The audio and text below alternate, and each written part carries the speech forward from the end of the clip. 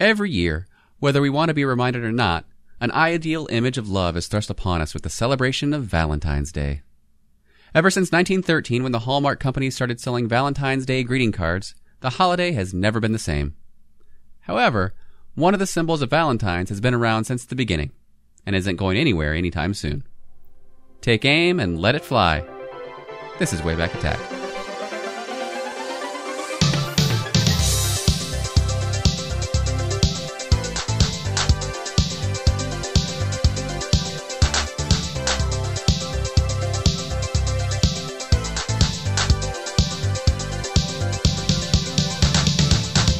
Welcome to Wayback Attack. My name is Brian Grantham. Sitting across from me, as always, is Preston Burt. Preston, will you be mine?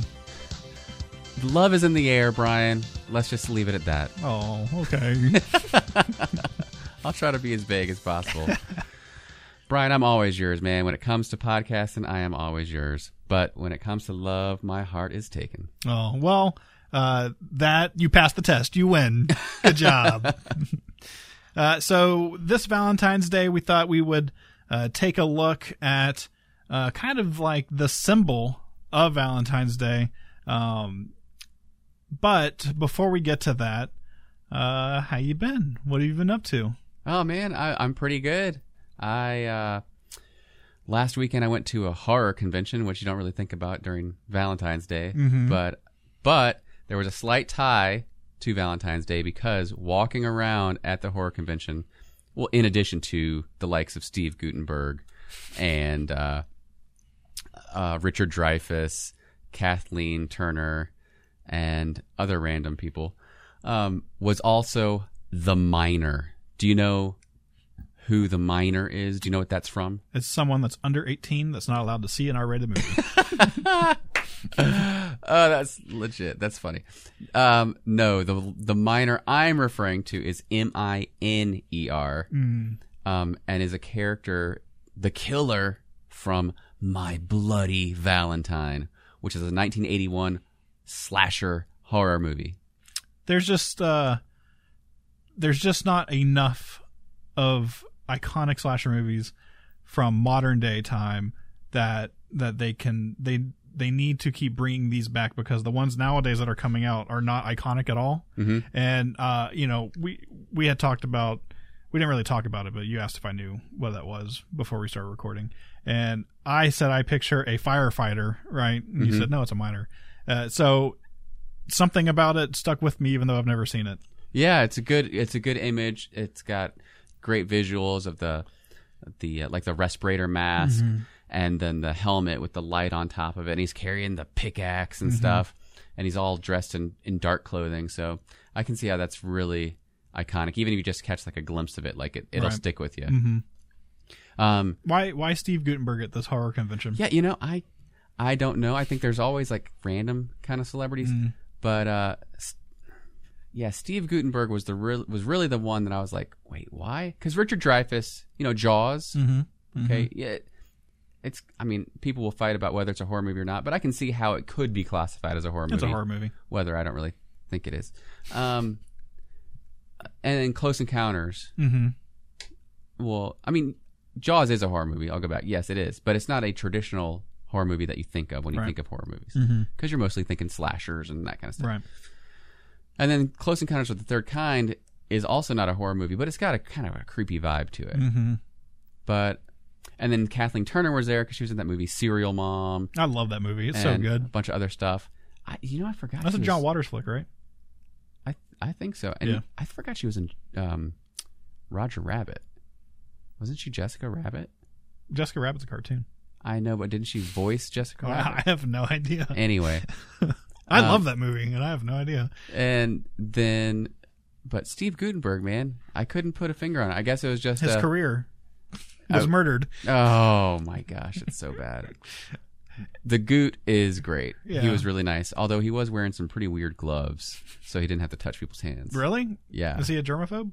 Well, I can't really fault him at stuff like this because it is, flu season. The coronavirus is going around. And the coronavirus is going around. Not. But then you just ask for more upfront money for attending the convention. So I bought an autograph, and I've sworn to myself that I wouldn't buy autographs from celebrities anymore. But there was one celebrity I was like, it's now or never. If I don't get it, I will regret it for the rest of my life. Right. So there was a gentleman named Rico Browning there. Do you know that name by chance? No. I'm sure you don't. Mm-mm. He is the last surviving original Universal monster. Oh, wow. He was the creature from the Black Lagoon. Okay. There were multiple creature from the Black Lagoon actors. Uh-huh. He was the one that did all the cool stuff because he was the swimmer. He was all the underwater scenes and stuff, and wore the suit and grabbed the bird and all kinds of cool stuff. He was, he's over 90, so he was seated in a wheelchair, and he had a prominent sign in front of him that said, "Fist bumps only, please. Be careful of the flu." I've been to where that was shot. Yeah, I think Florida, right? Yeah, it's around Tallahassee. I can't remember exactly where it is, but I have a movie poster from that place. Oh, that's cool. Yeah. Well, so bringing it back to Valentine's, the reason I brought up Days of the Dead again was because of the miner was walking around. I really hate that I didn't get a picture of this guy because he was to the nines, perfect. And I also reviewed for the Roarbots a Blu-ray collector's edition of My Bloody Valentine, the movie from 1981. It's crystal clear. It is great. And I was happy to review it because, I don't fault you for not knowing My Bloody Valentine because I only just watched it last week for the very first time. So it's really, really weird that I just watched the movie and then like 2 days later I go and there's a guy walking around. And then however many days later, here we are talking about it. I'm surprised it's that old because I guess I just didn't know about it when I was younger, maybe. But I must have seen it like on the shelves in rental stores for me to know that. But I like in my head that's not an old movie. They did a remake of it. Oh, maybe like that's 2009. Why. It starred Jensen Ackles, one of the Supernatural brothers. Oh, okay. Yeah, I didn't see that one either. So I mean, I was totally going into this blind. And if you haven't seen it, I write in my review that I don't know if it's appropriate to phrase a slasher movie as this, but it's kind of quaint and endearing. Yes, there's a lot of murder and mayhem going on, but it's a Canadian film. It's very Canadian. So he acts as somebody. He's like, sorry. Oh, sorry, eh? Your head fell off. No, it wasn't that. But like the whole main point of the movie is that the town is coming together for the Valentine's Day dance. It's just like so innocent in its earnestness. And anyway, I'll save it for you guys to check it out. But it is very Canadian. It's very dated. It's a pretty simple story. But I like it. It's one of I think I read it was one of Quentin Tarantino's or his very favorite slasher movies. So if you like slasher movies, the effects do not hold up. The fashion does not hold up. There's an epic mustache. Hollis is a character. He looks like a young Wilford Brimley. It's fantastic. Well, something has to hold up because they did release a collector's edition. Right. So anyway, I got a review on the Robots. Check that out if you're interested for more. But what have you been up to, man? Well, not a whole lot. My oldest daughter's birthday is the day before Valentine's Day. Happy birthday. And so just doing stuff with her and getting that ready and everything like that. But I was thinking the other day about Valentine's candy. Oh yeah? Right. What is your favorite Valentine's candy? So I'm a big fan of the chocolates in the Valentine's box of chocolate hearts. And I like the cream nougat kind, like vanilla cream inside, orange cream, raspberry cream. That's my jam. I really don't eat those.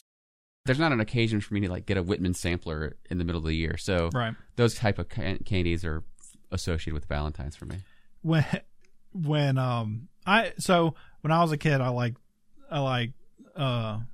Sweethearts, right? That's the one that says like "Be Mine" and stuff on it, right?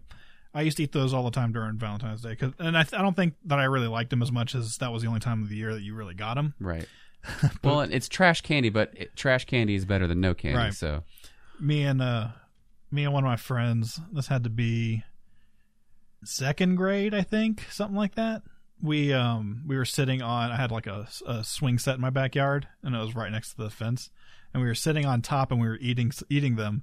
And when there was a road behind our fence, and when cars would drive by, we would throw these candies at these passing cars. oh my gosh. And one person slammed on their brakes, like, we hit like the windshield or whatever, and they just slammed on their brakes, and so we jumped off and like ran and hid.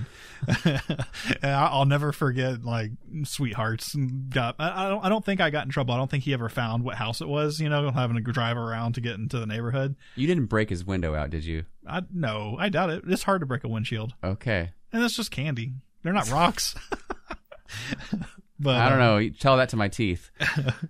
But yeah, so I've just been thinking about candy because, this time of year you have lots of candy stuff, but M&Ms, I don't see a lot of commercials nowadays, but M&Ms used to always have tons of commercials. Red, pink, and white hearts. And you can print pictures on them and stuff like that, What?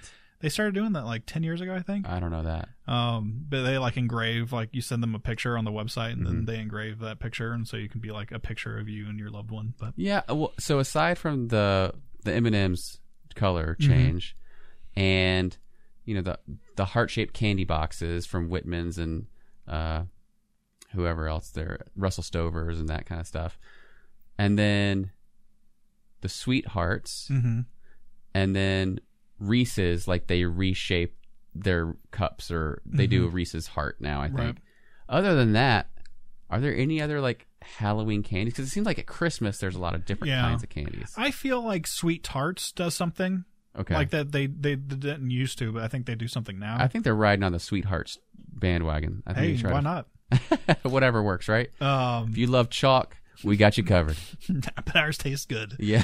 I don't know. One time when I was a kid, we were going someplace, and I have no idea where this was, but we went to one of those candy factories, the heart-shaped box factories, and then you could just go, like they had like a gift shop where it was just tons and tons, and it's probably like they were all discounted, and so it's probably like ones that didn't make it into the actual hearts. And so I feel like it was in the Midwest somewhere, maybe either Iowa or something, but it was cool. Sweet, man. Well, are you a Valentine's Day fan in general? Was that a big holiday for you when you were courting or when you were married? I mean, were you looking forward to that? Were there big expectations? I think that I always dread gift giving holidays. And I mean, nowadays it's every holiday basically, but I don't know. I remember when I was a kid, I would always go out of my way to like give whatever girl I liked something. And so like whether it was like a necklace or something, but I don't know. I really don't. I don't really care about Valentine's that much. Yes. And it's nice now that I have a child that was born the day before. Oh, you get to focus attention towards that. Like, look at that, it's birthday time. Nice. I am so thankful to marry the love of my life because she gets me and we get each other, and that means that neither of us wants to celebrate Valentine's Day. We recognize that it's just a kind of a made-up holiday to sell greeting cards, and to each their own. I won't fault you, but I'm so glad that my perfect Valentine's Day is like doing nothing. But we're not doing nothing here on Wayback Attack. We got a great show today. We're going to be talking about Cupid. Go into a little bit of history of Cupid and talk about some famous Cupids in pop culture, which is actually a harder task than we originally thought when we conceived this episode. Shockingly difficult. Yes. So we're going to go into the depths and reach in our quiver and hopefully pull out some winners. So let's go.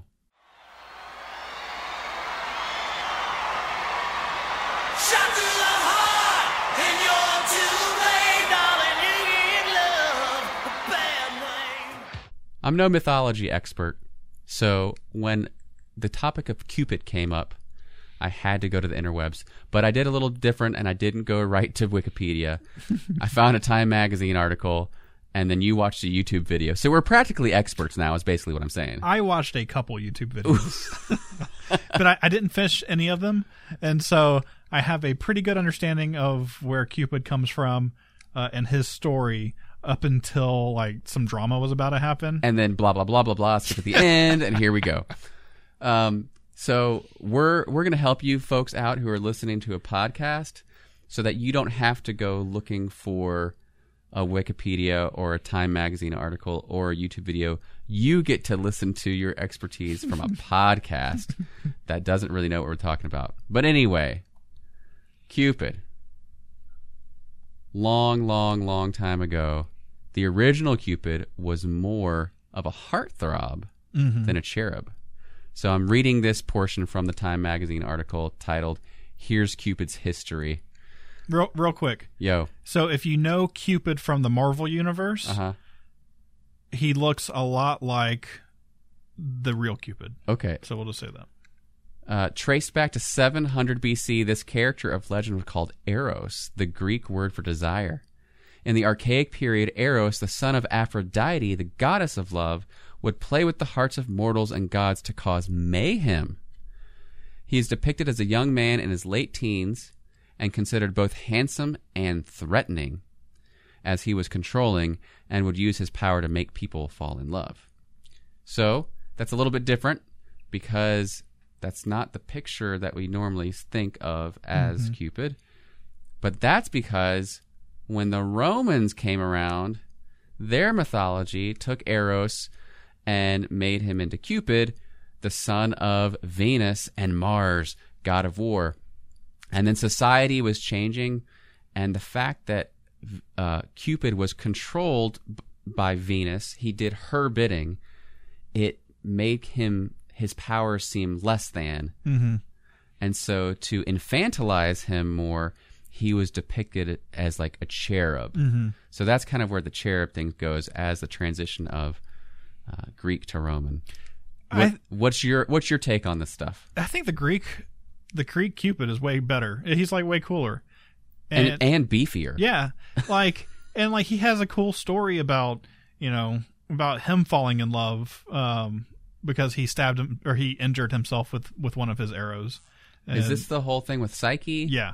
Okay. So and I just can't picture this little baby cherub guy doing anything cool like that. Yeah. Yeah, I think a lot of the imagery was helped in the Romantic period in art, too. You see those images, those little, like, baby angels in all those Renaissance paintings and stuff like that. But now we're treated to just whatever little nude, baby-butted flying thing there is. Yeah, the idea... well, actually, let me go back a little bit. So in the Roman thing, I'm going to ask you a question. Oh my gosh. Okay. So so the Roman Cupid, does he have a bow and arrow and stuff and like shoot people? I'm going to uncertainly say yes. Okay. Because like some of these pictures from like the art that was done back then does not really show him with weapons. Yeah, it says he would use his powers. He didn't say that they would use a bow and arrow. See, Eros was cool because he was the son of who was it? You said it earlier. Do you remember who it was? And what? Eros. Oh, Greek. Yeah. He was the son of Aphrodite. And I don't know. So what the reason he had a bow and arrow was because of whoever the other person was the hunter. Who's the hunter? I don't, why? I didn't know this was going to be a high school mythology quiz. I don't know. All right. Well, this is this week's game. This is the worst podcast episode yet. So anyways, the thing with him and Psyche is really cool because basically so let's go to Psyche. Psyche was the princess of whoever the king was for wherever this place was, right? Zeus? No. She was human. She was mortal. Okay. And but she was beautiful. And she was the most beautiful person in the world. And people would actually travel to wherever she lived to go and say that they looked at the most beautiful woman in the world, right? And Aphrodite got mad about it. and didn't like that somebody else was stealing all of her thunder. So she got jealous. Yeah, and she sent Eros to go and kill her or do something to her. He was going to stab her with an arrow. Uh-huh. And he was so taken aback by her beauty, he accidentally stabbed himself or scratched himself, and then fell in love with her because of it. Oh. And so then he wanted to be with her, and she had like 2 evil sisters, and they were being courted, like all 3 of them were being courted and stuff at the time, and Psyche couldn't decide what she wanted to do, and the king was very proud of her because she was beautiful, but his other 2 daughters were not. And he found out about Aphrodite wanting to kill her, and so he went to the mystic lady of the town, and she said that Psyche was going to marry a monster, and that it would be the death of her. And so she needed to go and like go be thrown off this cliff. Uh-huh. And so she goes up there. She's willing to sacrifice herself because something bad happened, and they're like, oh, this is foreshadowing what's going to happen, and so we need to take this seriously. And she was taken away, and then at night Eros would show up, and she married Eros, right? But she didn't know it because he always kept it like he was always in the dark because he didn't want her to know who he was. This is a crazy story. Oh my gosh. And so anyways, she went back to Earth. How long is this story? I'm almost done. I'm going to cut my this gosh. off. She went back to Earth because she missed her family, but she promised to come back because she loved him. She was in love with him. And her sisters, they're all like, you're like, 'cause she like lived in this castle in the sky. Like she lived like with the gods. And they were like, you're full of it. You're lying. And she's like, no, look, I'll take you up there. So she takes her sisters with her, and they're like, wow, this is crazy. And they're jealous of her. And so they're like, don't you remember what the mystic lady said, that you're going to marry a monster? This is why he doesn't want you to see him. He's a monster and he's going to kill you. And so they said, here, take this knife and kill him next time he comes. And so next time they went back to Earth, and then Eros came to her and was like, or he was asleep when she got home, and she like showed the lantern to see who he was because she was going to stab him. And when she saw him, she was like, oh, he's not a monster. But he woke up. It was like, it was just like Star Wars. So that he wakes up and sees her holding the knife over him, and he gets mad at her and leaves her. And then he casts her back down to Earth, and it was this whole thing. All right, so send us an email, folks, and we'll send you a sticker that says, I survived the Cupid episode of Wayback Attack, and we'll also send you a degree that you can get for certification for a collegiate studies class in medieval Greek and Roman mythology. All you need to know is Cupid is just like Star Wars. That's the Cliff Notes version of it. Whoa. Well, anyway, I didn't know any of this stuff before I started looking into this episode. All I knew was basically what we're going to be talking about, which is the stuff from pop culture.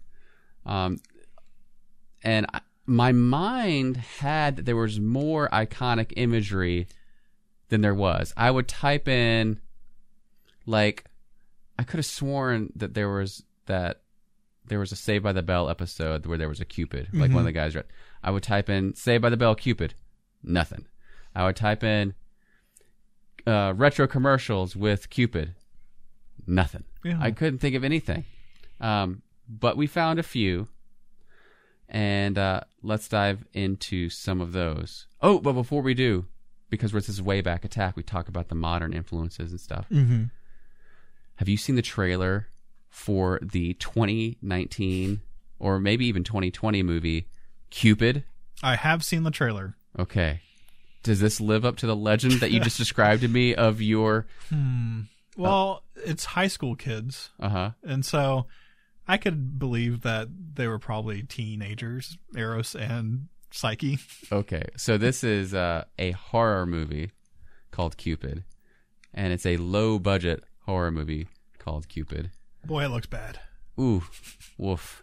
It is not good. And I like the idea of taking Cupid, this cute little baby with wings and a bow and arrow, and making it evil looking, but it's not the first movie to do that. Right. And I just don't know.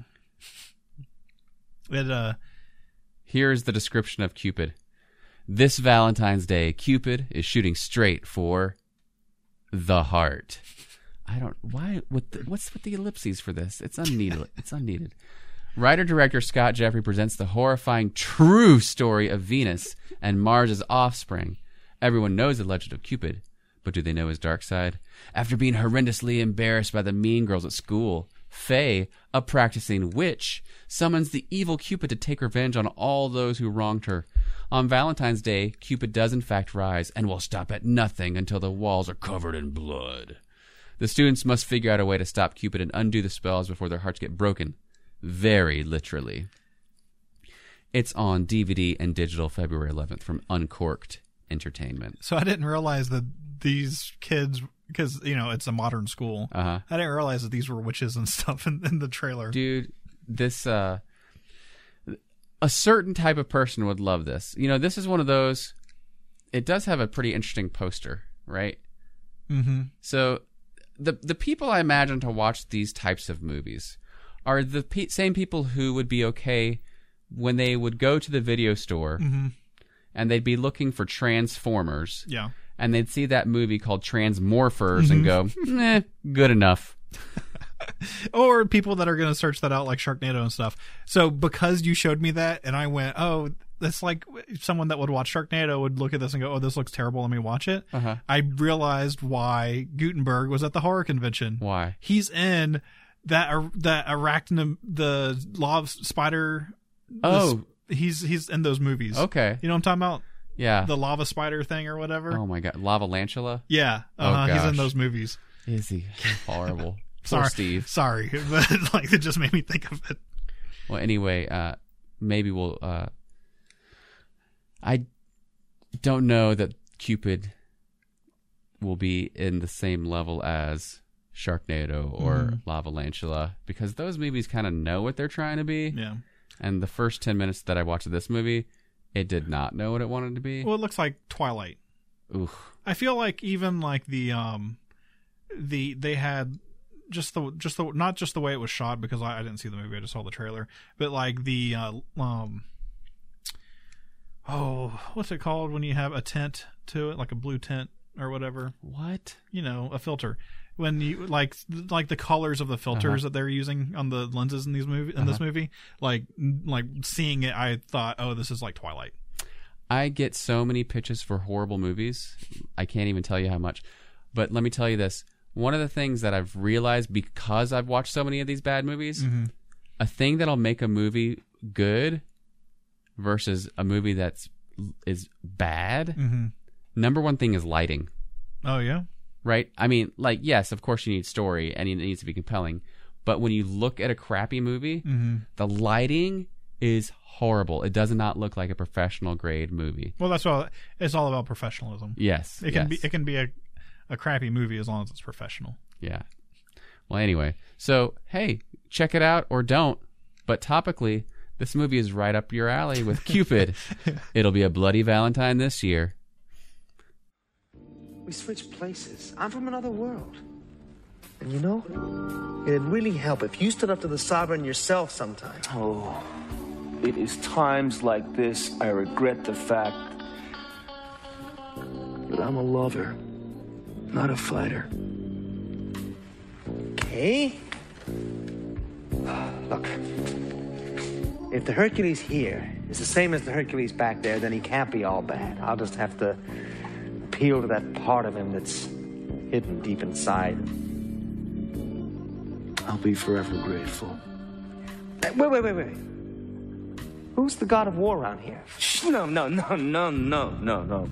Don't even think about him. The last thing we need around here is that maniac Cupid showing up.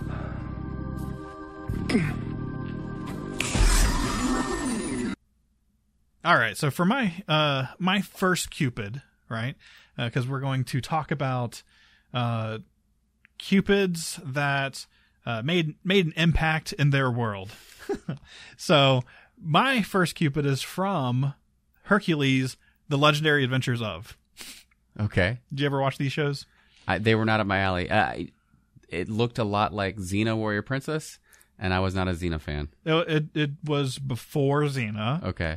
And she was in the first season, and then they spun her off her own show. Okay. Yeah, it was one of those things where, like, didn't it come on either Saturday afternoon or Sunday afternoon? It was like one of those things where if it was on, I guess I could watch it, but it wasn't my first choice. Okay. I don't remember what channel I watched it on or what time USA. of day. It was a very USA show.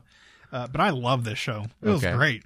And there's tons of like crazy, awesome actors that were in this show. Before they hit it big, I hope. Yeah, Ryan Gosling was in this show. All right. Like there's just tons of people. The list of actors in the show is like way too long. But the specific episode that I want to talk about is called Stranger in a Strange World. And basically Hercules it starts off with Hercules and Aeolus fighting some people in one of Ares' temples, and Ares shows up and they get in a big fight.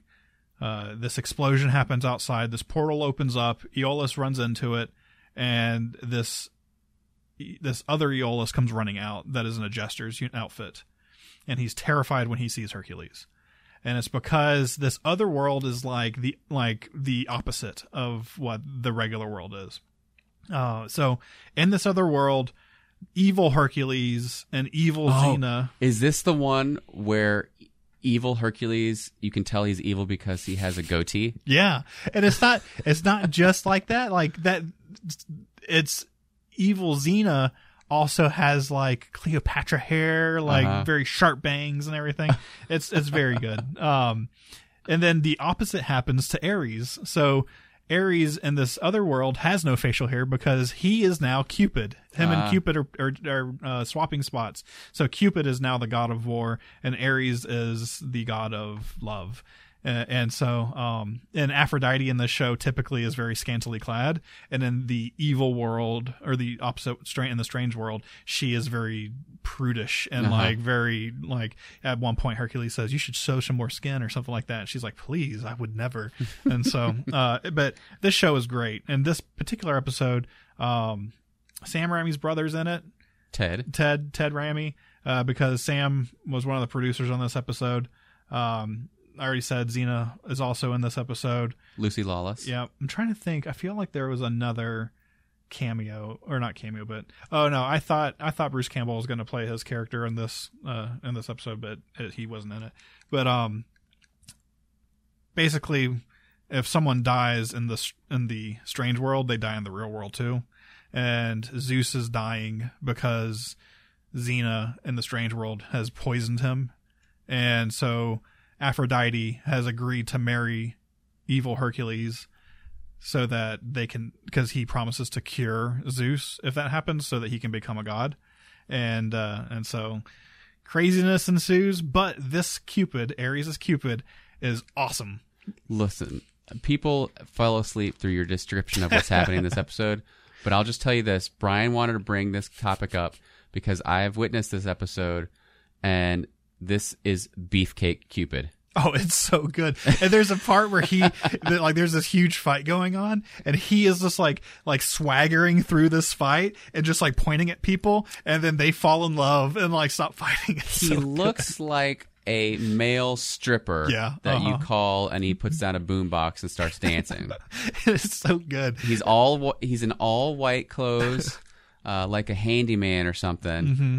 But no, he's Cupid. Yeah, Hercules was a weird show anyways. Like, there's a lot of tongue-in-cheek stuff with like going on in the show. But this episode in particular is just like above and beyond. Like, there's like cartoon sound effects, like when certain things happen, like I, and like stuff like that, And that, you do that really, really, really well. By the way, that was not a sound effect for those listening. That was Brian with his mouth. But the this episode is very good, and unfortunately it's next to impossible to be able to watch this if you want to, because the only season of Hercules that's available on anything is the first season. How many seasons were there? Oh, there was like 7, I feel like. Wow. I always feel like there's more seasons than there really was, but I used to have this entire I used to have this entire show on DVD, and so it may have just been super long because they're like hour-long episodes. It was only on for 4 years. Oh. 111 episodes, though. It felt like 7 seasons, 111 episodes. That's a lot. That is a That's lot. 111 hours of the show. Wow. So, but yeah, like, I love this episode. There are ways for you to see it if you Google Hercules Stranger in a Strange World. There's like a thing where you can just watch it, and someone has done God's work and put it up available mirrored. Luckily the speed is not altered because sometimes people do that to avoid algorithms, but you can check it out, and I highly recommend that you do. So does Cupid ever make another appearance on the show, or is this the only time that we get to see Cupid?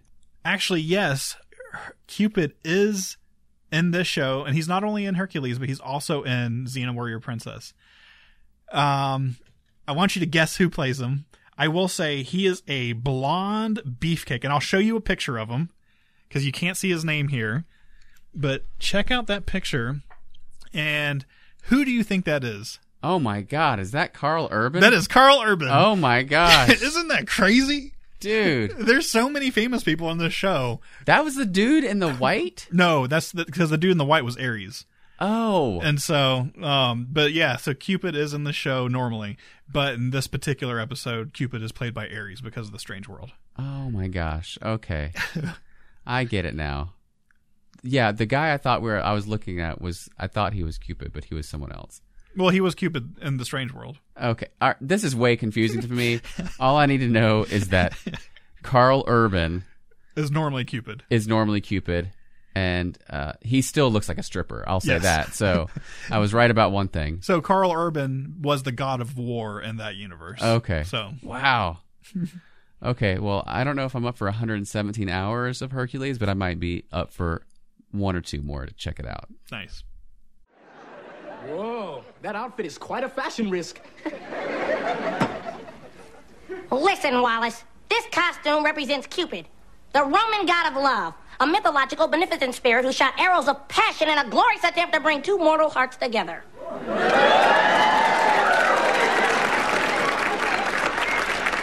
Now, don't you feel like a total yaps? Yeah, but at least I don't look like one. So when you think of Cupid, one image that does not necessarily come immediately to mind would be that of Steve Urkel as Cupid. But that is the case in Season 3, Episode 18 of Family Matters, A Broken-Hearted Valentine. Have you seen this episode? I probably saw it at some point back when the show was on the air, but I have seen parts of it recently. Yeah. I will say too much pink.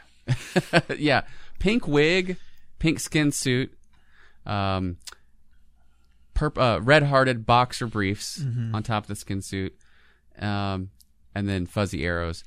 This is one of the ones that I did actually remember from a kid when we thought of this concept.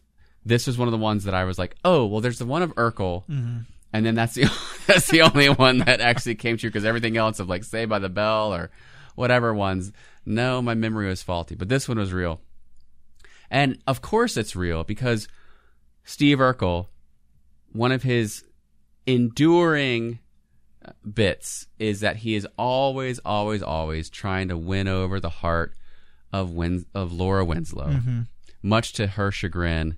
And he rarely, if ever, achieves that feat, especially on the early episodes.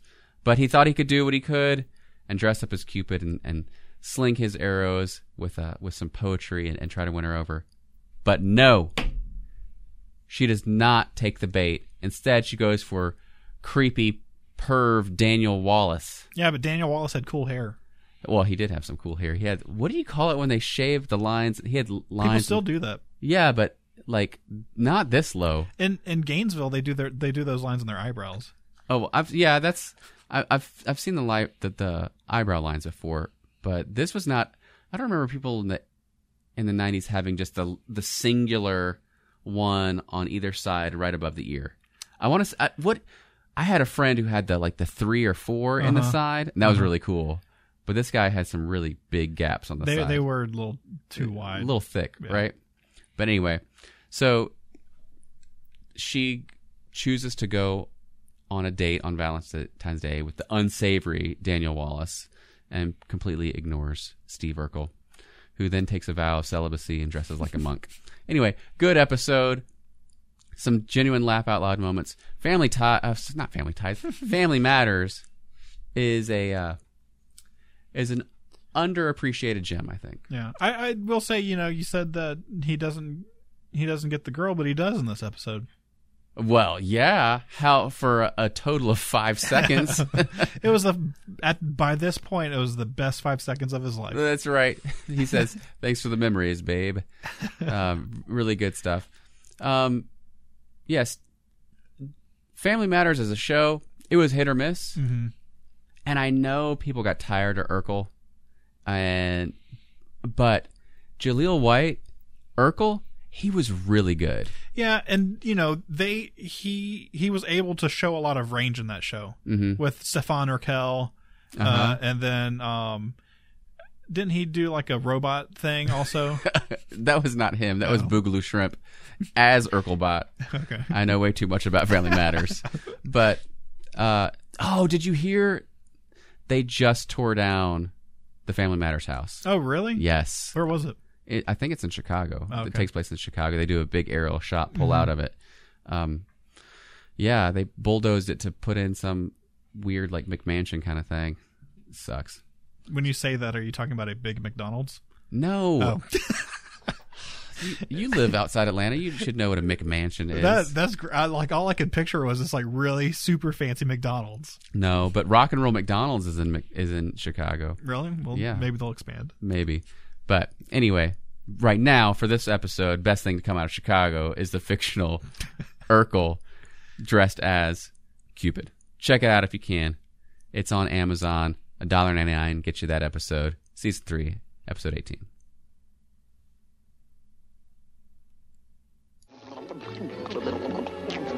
Say, keep your arrows out of other people's businesses. Buster! You shot me last year, and look what happened. Tied down. No more fun.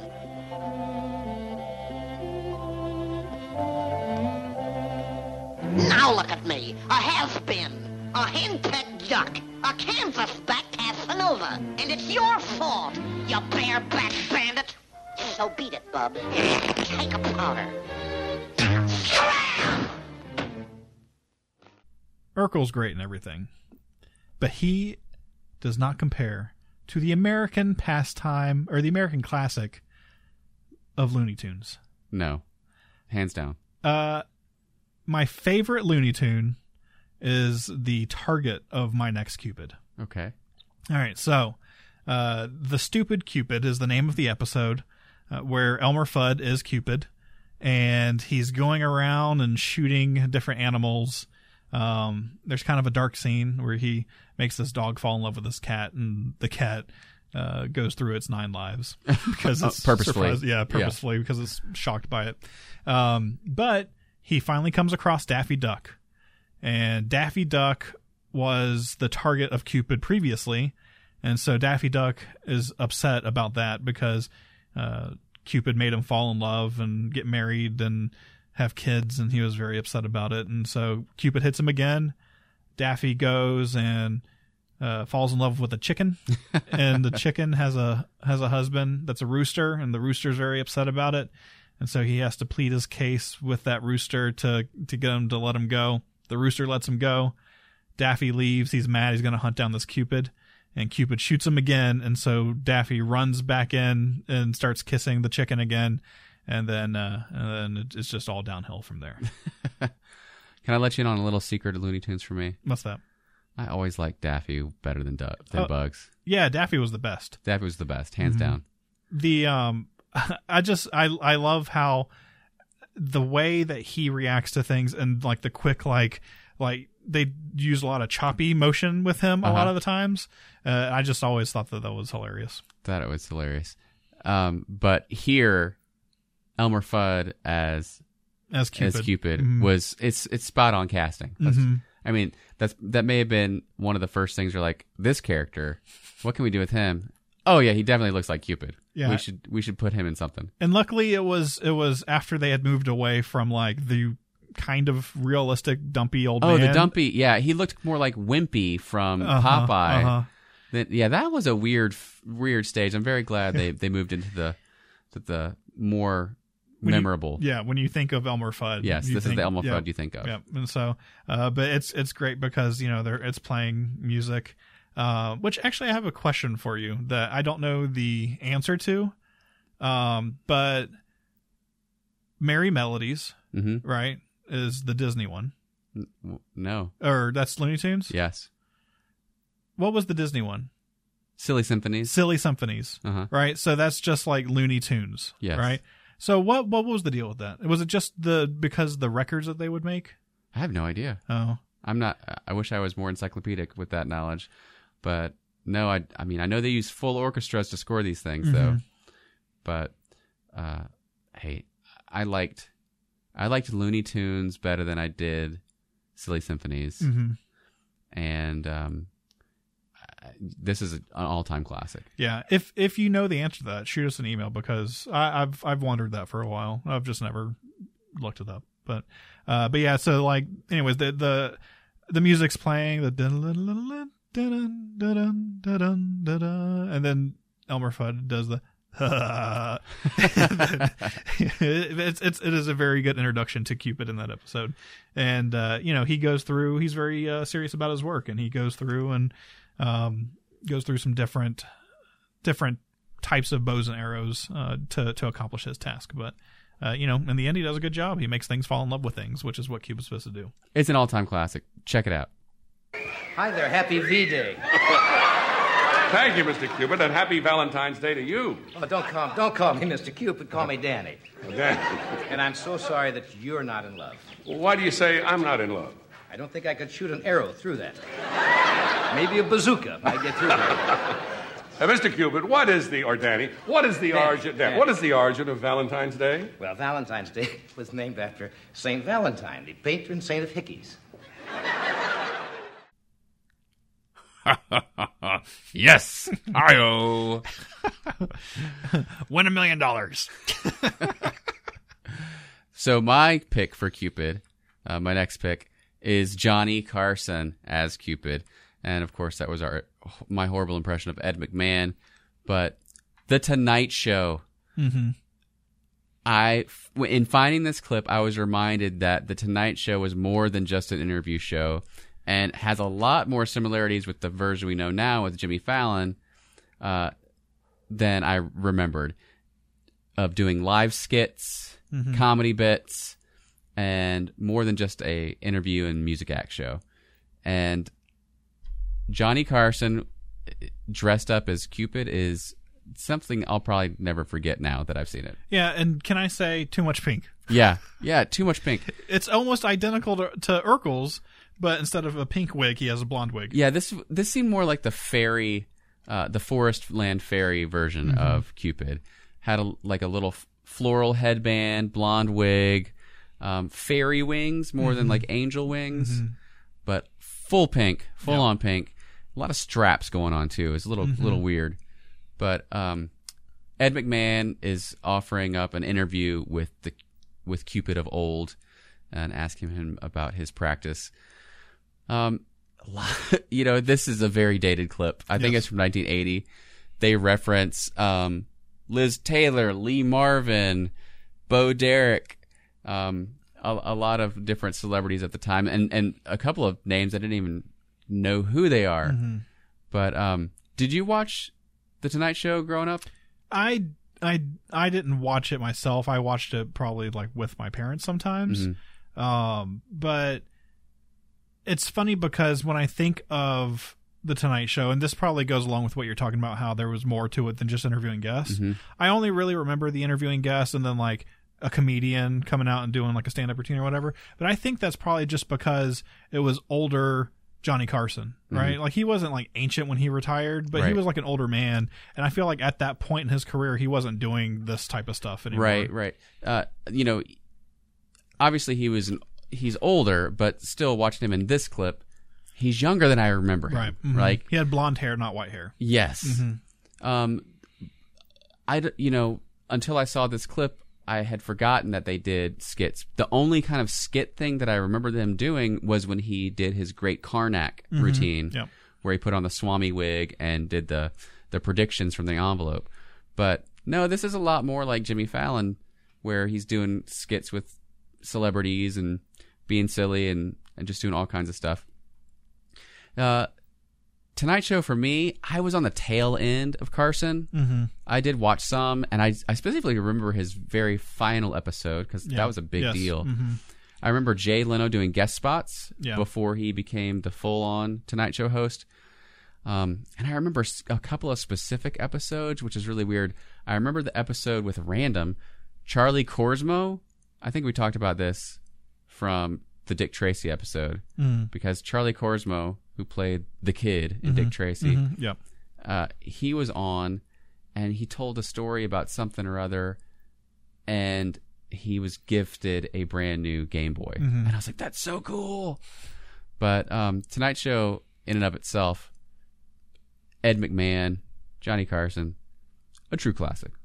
Yeah, the only thing I really like remember watching a lot of when I was a kid was David Letterman, and then later on Conan O'Brien. But because have you ever seen the Talk Show Wars?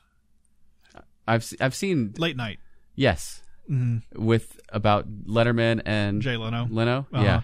That movie is awesome. It was good. like an HBO movie. Yeah, HBO makes some good movies, and they have for a long time. Yeah, and so like, I try to like picture like when this was, because I feel like I did you ever watch Smothers Brothers? Yes. And so did that come on before Carson? Oh yeah, like, it was black and white. Yeah, but it was also color because like when I was a kid, I loved Yo-Yo Man, and I always bought like just different Dunkin' Yo-Yos all the time. But like I wonder if like that led into Carson or something like that. And so maybe that's when we watched it, but I don't know. I specifically do remember watching some Carson, but most of it was Letterman. So. Yeah, a lot of this is before my time, and if you go and find this clip of Carson, a lot of it falls flat.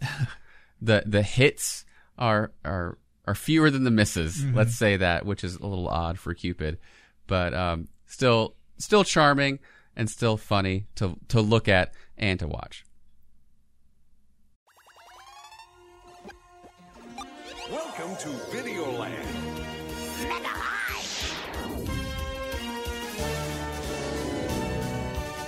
Wake up, Kid Icarus. Welcome to Castle Danger. It's Congo Land. Mother Brain will get you, little princess. Princess, the palace is under siege. Behold, the ultimate warp zone.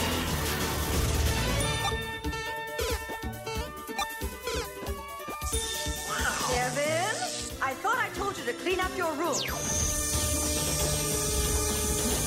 Whoa!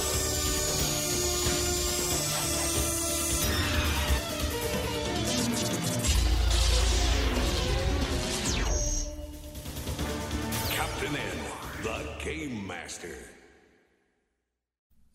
So my last pick, it's technically an honorable mention because this doesn't have anything to do with Cupid.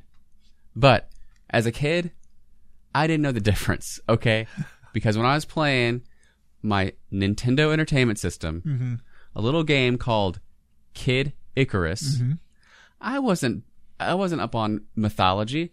I mean, obviously, I'm still not up on mythology, as you heard from the earlier in the show. But I'm playing a game, and it features a winged character that shoots arrows and collects hearts.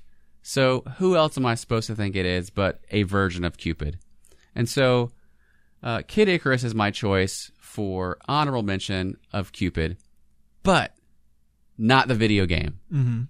I'm going to 1989 through 1991 with 34 episodes of Captain N, the Game Master.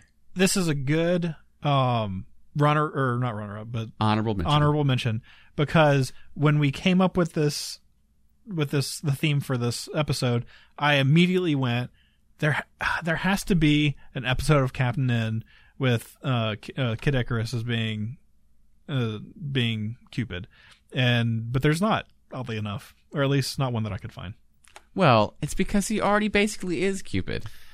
But I was really shocked to not be able to find any other like video game or like, this is very classic arcade game concept, I would think, for a Cupid type character, but no. Well, the problem with it is Cupid doesn't kill things, right? He makes things fall in love, and so it's hard to make that into fun gameplay unless like you're trying to like cause mayhem by making people fall in love with. Hey, it worked for Pac-Man. They meet, they kiss, they have kids.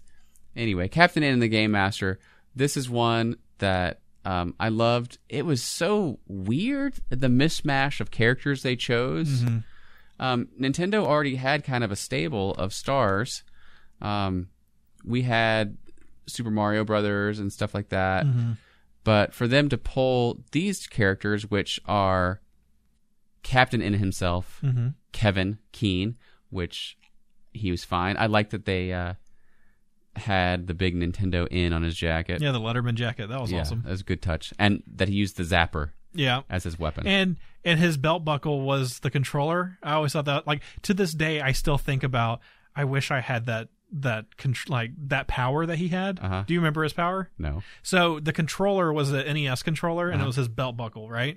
And he could pause the world. If he hit like a direction on the D-pad, he would like dash that direction or whatever. And so like the controller worked in the game world. Oh yeah, so, I do remember that. Now that you mention it, that's really cool. That would be a really easy costume to dress up as. Yeah. But very few people would probably get it. I'm sure plenty of people would. I guess if you go to the right spot, maybe at a convention or something. Princess Lana. Now, she's not from the, like, she wasn't from a game or anything, right? No, she was just from this world. Just from the show, okay. But, here's where it gets into the good stuff. Simon Belmont from Castlevania. He looked very, very, very, very different than what I saw on the box art for Castlevania. But I'm just happy to have Castlevania brought to life in a cartoon format. He was a great break from the gritty drama with his wacky hilarity. Okay. He did not embody. If you want like an actual Belmont, you should check out the Netflix show Castlevania. Okay, yeah. So this is more Batman and Robin as compared to Heath Ledger's Joker, right? Mm-hmm. Okay, yeah, I got it. But they also had other, Nintendo characters in the show. Mega Man. They had King Hippo from Punch Out. Donkey Kong would show up, and even Link and Zelda would show up. You were telling me earlier you loved the Game Boy? Yeah. So Game Boy was in the show also, and he was voiced by Frank Welker. Was it an animatronic? Like, I don't remember Game Boy at all. Did it walk around? No, I think it floated. Okay. Yeah, Frank Welker did everything back in the day, man. Mm-hmm. I will say, Frank Welker has a great voice. He does. But the voices of these people in the show were so bad. Mega Man talked like this. Right? Oh, yeah.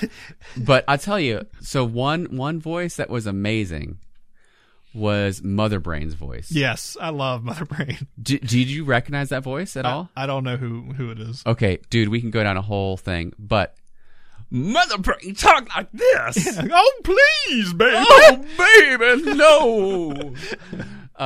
Because Mother Brain is voiced by Levi Stubbs, who, if you don't know that name right off the bat, if you've seen Little Shop of Horrors, he played Audrey too. But these are his only voice roles. Before that, he was the lead singer of the Four Tops. Oh, wow. Who played such hits as this.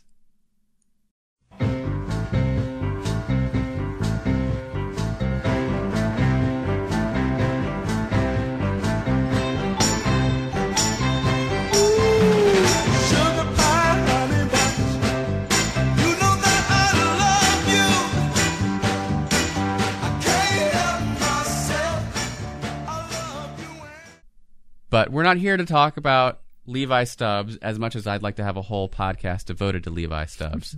We're talking about Kid Icarus. So Kid Icarus obviously looks very much like Cupid. Totally not Cupid, but still.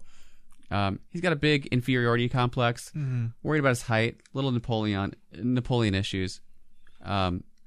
Voiced here by Alessandro Giuliani, who folks may not recognize that name. I sure didn't, but when I looked on IMDb, I recognized, he played Dr. Felix Gaeta on Battlestar Galactica for the entirety of the run, so people have seen him around. And now you get to look at that show and say, well, that guy played Kid Icarus on one of the greatest shows of 1989. I've never seen Battlestar Galactica. Does he say, like, since he's a doctor, we'll just say, you have this thickest diseases. Does he talk like that in that too? No, he does not say that. It is craziest Maximus. No. So that's just in line with like annoying voices in the show. Is just the way that he speaks. If King Hippicus sits on me, I'll be Squassicus Maximus. Look, hey, looking back on it now, it doesn't hold up that well. But as a kid, this was actually really good and was better to me than some of the earlier video game cartoons that we got. Like some of those early 80 ones, they were really, really bad, and they were just reaching. This one actually had some good plots, some fun animation, interesting characters that you wouldn't necessarily think of. So that's my honorable mention to close out the show.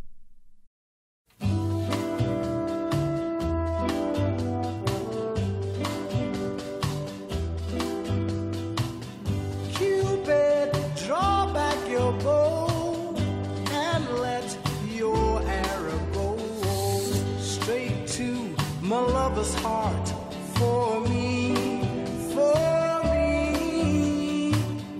Cupid, please. Well, I'd like to thank you for listening to the show. I know I say it every week, but it means a great deal to us if you would, like and subscribe, baby. Oh, yeah, baby. But if you would, just leave some feedback, let some people know about the podcast, I would greatly appreciate it. Hey, I know earlier I asked you to also please shoot us an email about Merry Medleys and Looney Tunes. Silly Symphonies. So, yeah, if you know this stuff. So you could do that at waybackattackshow@gmail.com.